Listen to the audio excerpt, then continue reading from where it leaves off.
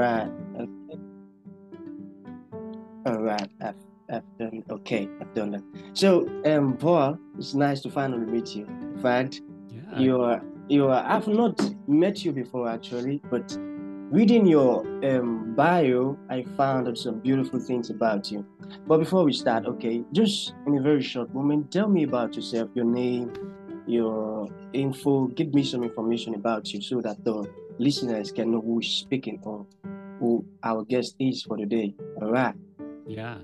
Okay. Yeah. So I'm Paul Granger. Mhm. And one of the ways that I like to introduce myself is as Okay. ambassador of Christ. Yes, And the that reason exact. is, That exactly. and Okay. it's because so often we introduce ourselves based on our job, but our job Mm, isn't our identity, right? And yeah. what happens if you don't have a job? And that's Mm, where I really had to press into it 4.5 years ago. I mm, unexpectedly lost my job with a ministry. mm, And when I would interact with new people, I realized, man, that's what people want to hear. But what mm, is my job? Well, my job as ambassador of Christ, as a yeah. follower of Christ, that's what I've been invited to do.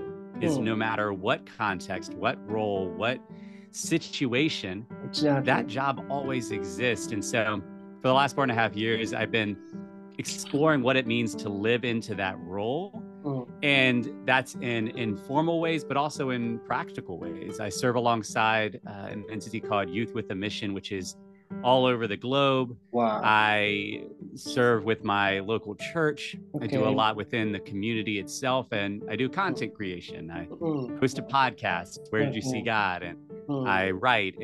But really, in all of it, at any given moment, any of those things could change. mm. And if my identity is in that, then what do I do? What do I But do? I but the get good that. news is, Mm, if it changes and when things have yeah. changed every Mm. year for me, Thank you, I know that I Jesus. can still be an ambassador of Christ and live Yes. into that. In fact, that's so beautiful because when I came across that ambassador of Christ, it just struck me as in I was so happy because Mm. it made me feel this sense of connection because that's actually my own mentality too. I am an ambassador Yeah. of Christ. So seeing someone also walking in that identity, oh my God, I Yeah. was so glad and happy. That's so beautiful. So it's nice meeting you again, Paul. Uh, Paul Granger. Did I pronounce it well? Granger. Yeah. Granger. All right, I tried a bit. So let's get into it today, Paul.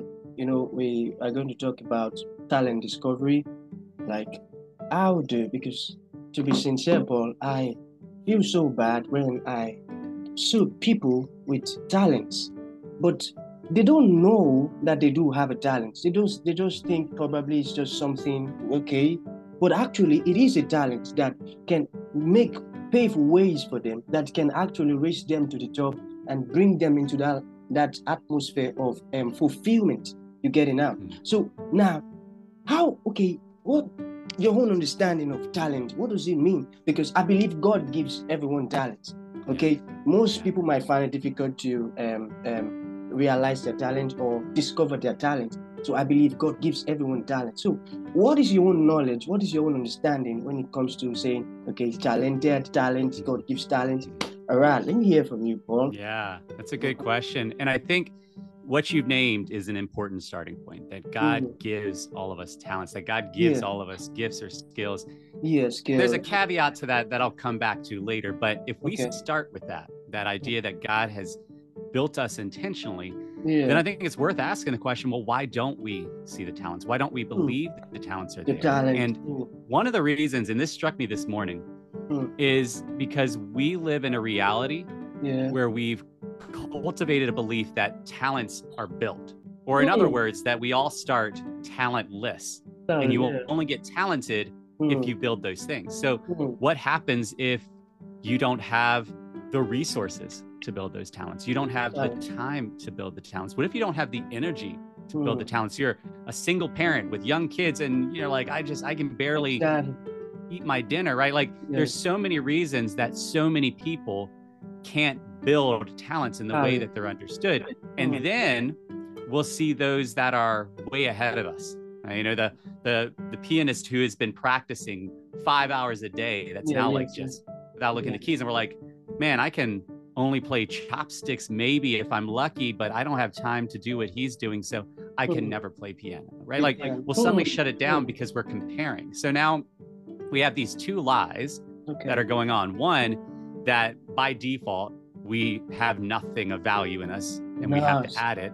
And then the second lie is that our value is based on everyone else's value. And if there's somebody more talented than us, then what's the point? What's the point? Now, here's the reality that you named, is that God has fearfully and wonderfully made us. He has created us intentionally, which means that there is something already built within us. Within us, and so yes. Our key isn't to create it ourselves. Our invitation is to cultivate it.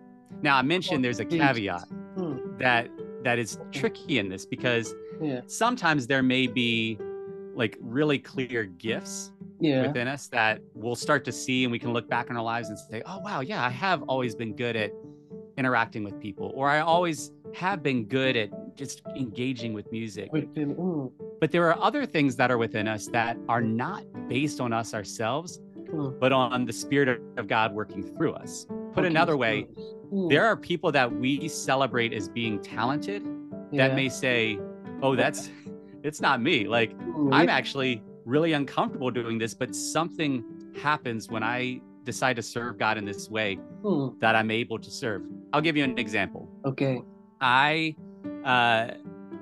in my role now, in the ways that God's invited me to serve, I'm constantly interacting with people, constantly meeting new people, constantly investing in conversation with them. And I remember there was one day we were doing a community cookout in our yard, and this woman came by that I hadn't seen in a while, but I remembered her name. And when I called her by name, she got really excited because she isn't used to people remembering her name. She's going through a lot of hard stuff in her life. And and so we had this long conversation, and then she moves on her way. And what struck me immediately is I'm introverted. Like, as an introvert, I don't like small talk. I'm not comfortable engaging with new people. And I am very bad at remembering names. And I was able to look and say, in that moment, somebody could have looked at me and said, wow, Paul is so good at remembering people in the community, at engaging in conversation. No, I'm not. Like, by default, I'm not. But what happened in that moment is God, the Spirit of God came in and brought that woman's name to my mind, made me excited to talk with her. And so this is the other exciting piece for people who feel like they don't have talent, is God can bring about talent where you least expect it, when you least expect it, how you least expect it. Your only role is to be willing for him to do that, even if your mind is telling you there's no way. Even if your mind is telling you there's no way. I got that, Paul. In fact, that's so beautiful. As a matter of fact, I'm actually learning right now. You're teaching me, and not only me. That's so beautiful. So, okay, you've said so many beautiful things concerning talent, but now let's now say, just an ordinary person now that, okay, I've heard all that Paul said. So, how do I cultivate my talent? Okay, Paul, I don't even know if I have a talent or not. How do I discover it? How do I get myself functioning in that area of talents that God has given unto me? So what would your answer be if you're being questioned that? Yeah, when I think we've got to name out the gate, that this is a common conversation in the world, right? But you and I are coming to it from a Christian standpoint, and we believe that God exists. And so the conversation is going to be a little different, because the default conversation is, well, you find the thing, and then you just work, practice, drive. And that can be true for the Christian as well. If God is inviting us into a space that we don't yet have the skill set, he might be inviting us to put the work in, put the time in to cultivate that.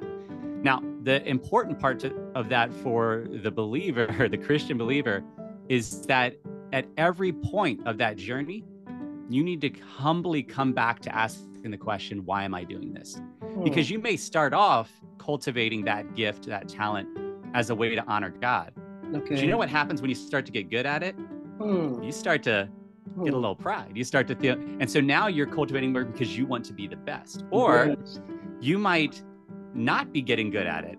And now you're pressing harder because you're operating out of fear or shame. I don't want people to look at me and see me being bad at this. And so you have to keep coming back to, is my driver for cultivating this gift to honor and glorify God or for myself? And at any point that is for yourself, you might need to push pause, or you might need to restructure. Now, the other end of this for the believer is you actually have a cheat code where there may be a gift set, a talent that functionally there's no way you should be able to do that.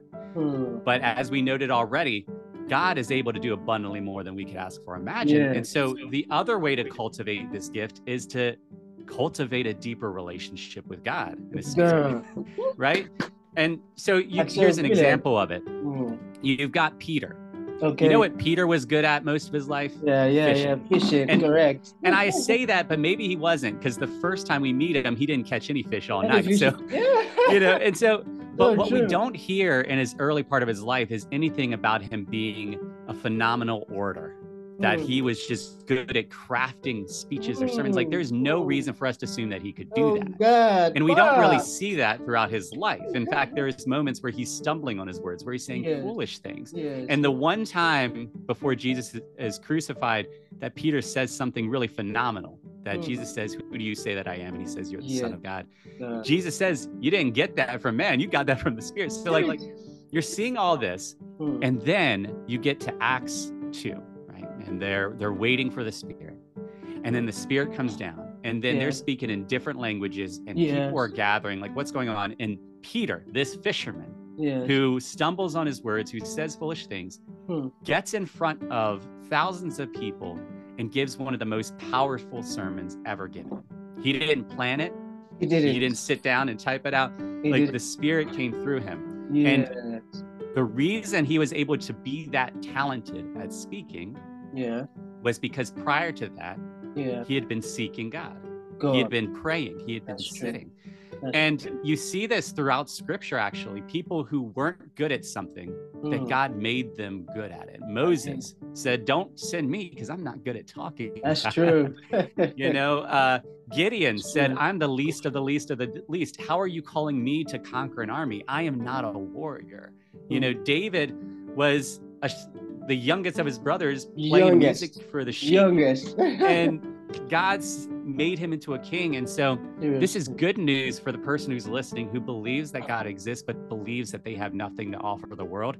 It's not actually about what you have to offer. It's about what God wants to offer through you. If you're willing to forego the acclaim, the power, the riches that could come, which is why normally we seek talent, right? Normally the reason we seek talent is because what it can do for us. But Scripture says love God and love others.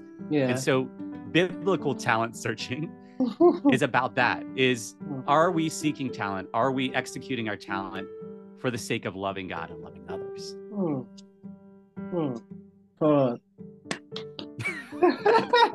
So you've just killed it all. You broke it down, and it's so easy to understand now. I'm so sure anyone who would love to discover or work with God concerning Israel talent, with listening to what you've just said, it will now be very, very easy for such to know what next to do and how to go about it. So that's why I clap for you, because you did a good job. All right, so there is also this question that I would like to ask you. Okay, so you said something about, a question that you're ready to answer. All right, so why do you believe that God is good and God is good? You get that? Okay. That phrase, God is God and God is good, is one that every time I pray, it's at the start of my prayer. And what it basically means is it's saying that God is God, that he is powerful, that he's all-knowing, that he can do anything, and that he is good, that he is loving. And, good Christians would say, oh, yeah, that's true. I believe that. But when hardship hits, that's when it puts to test whether we really believe that or not. Because this is the classic throughout generations, the question, well, how can God be God and God be good if there's suffering in the world? Because if God was God, if he was powerful, he could stop it. And if he's not stopping it, then how could he be good? How could he be loving? And so, you know, as a good Christian, you're supposed to believe that. But then when hardship hits, you start to question it. And now you're wrestling because you're like, I know what I want to believe about God, but I know what I'm feeling. I know how I'm hurting. I know what I've lost. So how do I rectify this? And so for me, it came about in 2011. Okay. When I was 5, my father passed away. And all my life, I wanted to be a father because I didn't get to experience my father in my life. So I'm going to be a father for one of my children one day. And so I get married. Okay. We get to the point where my wife finds out she's pregnant and I'm ecstatic. I mean, the time has arrived. I'm going to be a father. Father, yeah. We go to our first appointment and there's no heartbeat at all. And shock is what initially hit us, because when you are at the doctor's about to see your baby for the first time or hear your baby's heartbeat for the first time, you have all this excitement, all this hope, all this anticipation. And when that suddenly just snatched away without any warning, it hits. Sure. But just as quickly as the shock hit, I had this sense in my mind. I was reminded of passages like Jesus raising Lazarus from the dead. Passages like, ask anything in my name, it will be given to you. Passages that seem to indicate that it could be possible that my wife and I could pray for our child with no heartbeat and its heart could start beating again. I had never prayed anything that boldly before. I had never prayed for the dead to be raised with like sincerity and firm belief that it could actually happen. But in this moment, it was almost like God was inviting me to seek him in that way. And so we asked the doctor, do we have to do anything now? Can we get some time? She's like, we could set an appointment for 2 weeks. And so for those 2 weeks, my wife and I are close friends. We decided to pray in a crazier way than we've ever prayed. To say, you know what, if God's raised the dead before, maybe he can do it again. Here's the problem with that bold of a prayer. If it works, if the baby came back to life, I could never be the same again. Because any of my prayers before that were lower than that, now I'm like, but God can do crazy things. So now when I see somebody with a disability or struggling with a mental health crisis or just having a hard situation, a loss, any of these things, when I see somebody in need of prayer, suddenly I know, well, prayer can raise the dead. So, and I have to pray differently now, right? Like my life cannot be the same. I cannot just say, well, cool, and then not pray with that level of fervor. I can't. Like life will have to be different. But if it doesn't work, if the baby doesn't come back to life, my life can't be the same in that situation either, because what does that say about God? What does that mean if God raised the dead before, but it's not happening now? If I prayed the hardest I ever prayed, is there something wrong with me? Is there something wrong with God? Does God even exist? And so for those 2 weeks, we're sitting in the weight of this space. No way of knowing if our prayer is doing anything. Wrestling with the questions of, did I pray the right way? Did I pray fervently enough? Did I pray enough? What if I prayed enough, but then I sinned? Did I ruin all of it? Did I negate all of it? We get to that appointment and no change, still no heartbeat. But then I'm thinking, there are moments in scripture where, the first prayer isn't the thing that does it. It's the later one. There's a time when the Israelites are returning to God and they're in Mizpah and the Philistines are coming after them and they're already praying and there's an army coming. So they pray again and the army keeps on coming. But it was in this final pass when there was no escape that God thundered and threw the army into confusion. So I'm like, if the prayer had worked the first time, well, we could have gotten to that second appointment and the doctor said, well, something must have been wrong with the machine. But if twice there's no heartbeat, well, now we know. So I'm like, okay, I guess we keep on going. And we get all the way to the point where we had to schedule the surgery where they have to, it's called a DNC. And I'm thinking, I'm in the waiting room. I'm waiting for a call. The call is normally, Mr. Granger, everything went well. Your wife will be ready to come home soon. But what I'm hoping is maybe in all of our praying that the call will be, Mr. Granger, you won't believe what happened. We were about to do the procedure and the baby was alive. And then suddenly, like, everybody in the hospital's lives are changed, right? Because a baby that was twice confirmed dead is now alive. That's not the call I got. And the call I got was, your wife is fine. She'll be out soon. And now I am at that crossroads. Now I'm at that point where it didn't seem to work. And so what does that mean?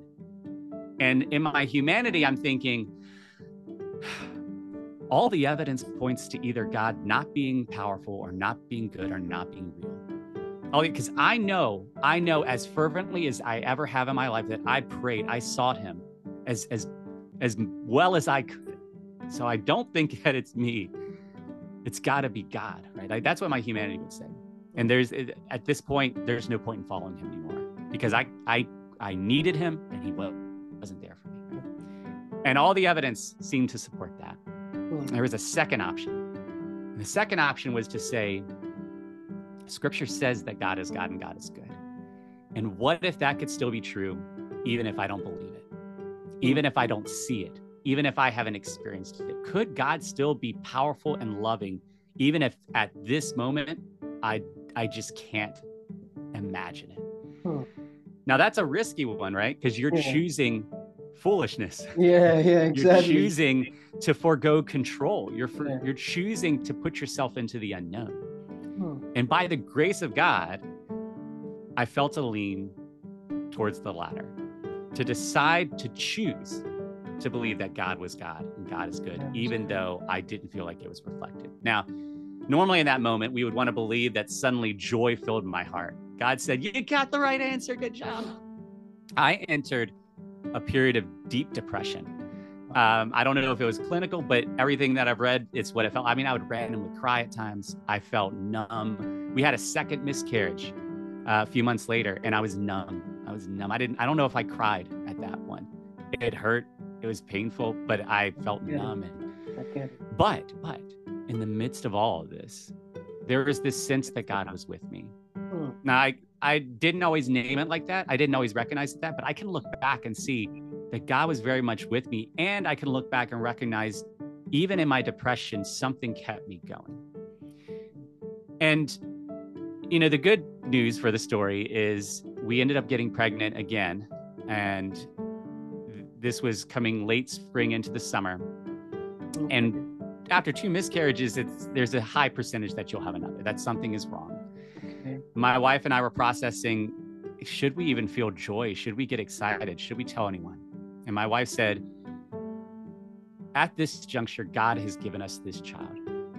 And for however long we have this child, we can celebrate that, even if we never meet this child in the flesh.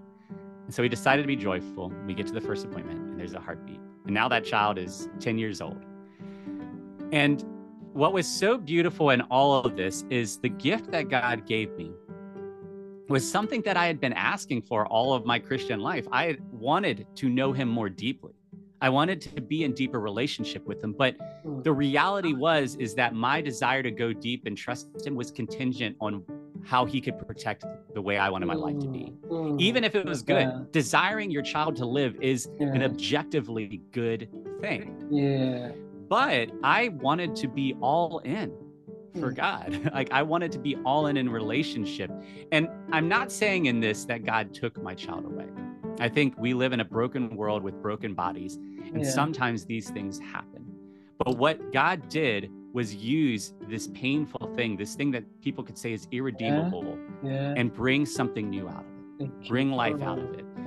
And my relationship with God changed at that period of time, to the point now where I learned, this is the big thing that I learned, is that we can say that we believe that God is God and God is good. But we have an invitation to choose it, period. To choose it, whether we see it or not, whether we believe it or not. Because if we are wanting to be all in with God, then that's what we've got to be willing to do, is to say, I choose you, even if I don't know what's going to happen. Shadrach, Meshach, and Abednego. They believed in God so deeply that they said, you know what? We believe that our God could save us. But even if he doesn't, we're all in with him. And God did save them. He didn't save them from the furnace, by the way.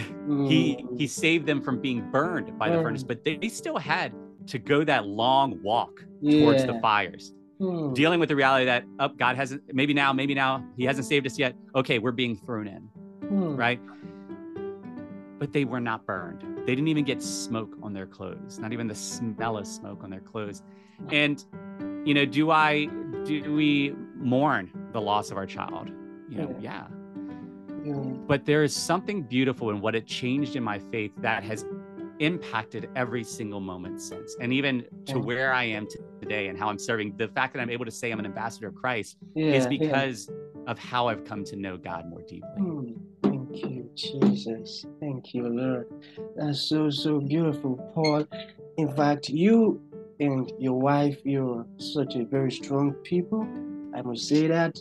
And I thank God for giving you that courage or that boldness to still, like what you said now, that all that occurred only just made your relationship with God more closer and deeper, which is so beautiful, because I don't know how you felt actually, but I know it was so painful. I get it. And see you here today, you're standing, you're fine, and is it a boy or a girl who is 10 years already? Boy. A boy. And we've actually had 3 kids, so he's a boy and then a girl and a boy. 3 kids. Full house. Boy, okay. How many boys now? How many boys? 2 boys. 2 boys and 1 girl. All one right. Girl. Mm-hmm. So beautiful. Thank you, Jesus. I'm so happy to hear that part of your story. And Paul, I really wish that we can continue all day long, but time won't permit us any longer. So maybe what we'll do is we some other time again we schedule, and because I actually have some questions to still ask you. Maybe some other time we schedule and talk more about those things. All right. So lastly, all thanks to God for making you pass through all of those things, and you come out triumphantly, and everything is so good with you and your family now. You have 2 kids, so beautiful. So what advice is it that you can give to people who are still struggling? Oh, we have a very short time left. That are still struggling with something like this. Like, what can you say to them? What can you say to them? Just in a very short moment. Okay. Really simply, the worst thing you could do is hear a story like mine or anyone else's and see them as different or better. The reason I'm able to share that story is not because of me, but because I was willing to take a step, even if that step was weak or frightened or confused. And every single person listening, you have that capacity. You could be like Gideon, who felt like the least of the least of the least, and say, all right, I don't get it, God, but I'll step out towards you. And so if somebody is struggling, what I would say is, you have been given the ability and the gift to take that one small step. And so just do that and then see what happens, and then take another, because you take enough steps, you're going to get farther than you might have thought you could. But you have that capacity right now. God is with you and is going to walk with you. Thank you. So thank you. That's beautiful. Thank you so very much, Paul. It's so nice having you on. In fact, I really love our conversations. And I can't wait for us to reschedule on the time to talk more. Thank you so much, Paul. Thank you so very much. So it's going to come to an end now. Is there anything you would like to say before we conclude it? Is there anything, any other thing at all? Yeah, I just want to double down on the fact that God, you listening, God loves you. He created you fearfully, wonderfully, intentionally, and he is with you now. I want to reiterate that for you listening, you right now. Yes, thank you. So that's just it. All right, Paul, that will be the end of today's interview. It's really so beautiful to have you on. Thank you so very much, Paul. All right. So don't worry, I would chat you up that pod match. I will message you, and we can see some other time. You can reach out and all of that. Thank you so very much, Paul. Yeah, this is good. All right. That's a goodbye. All right.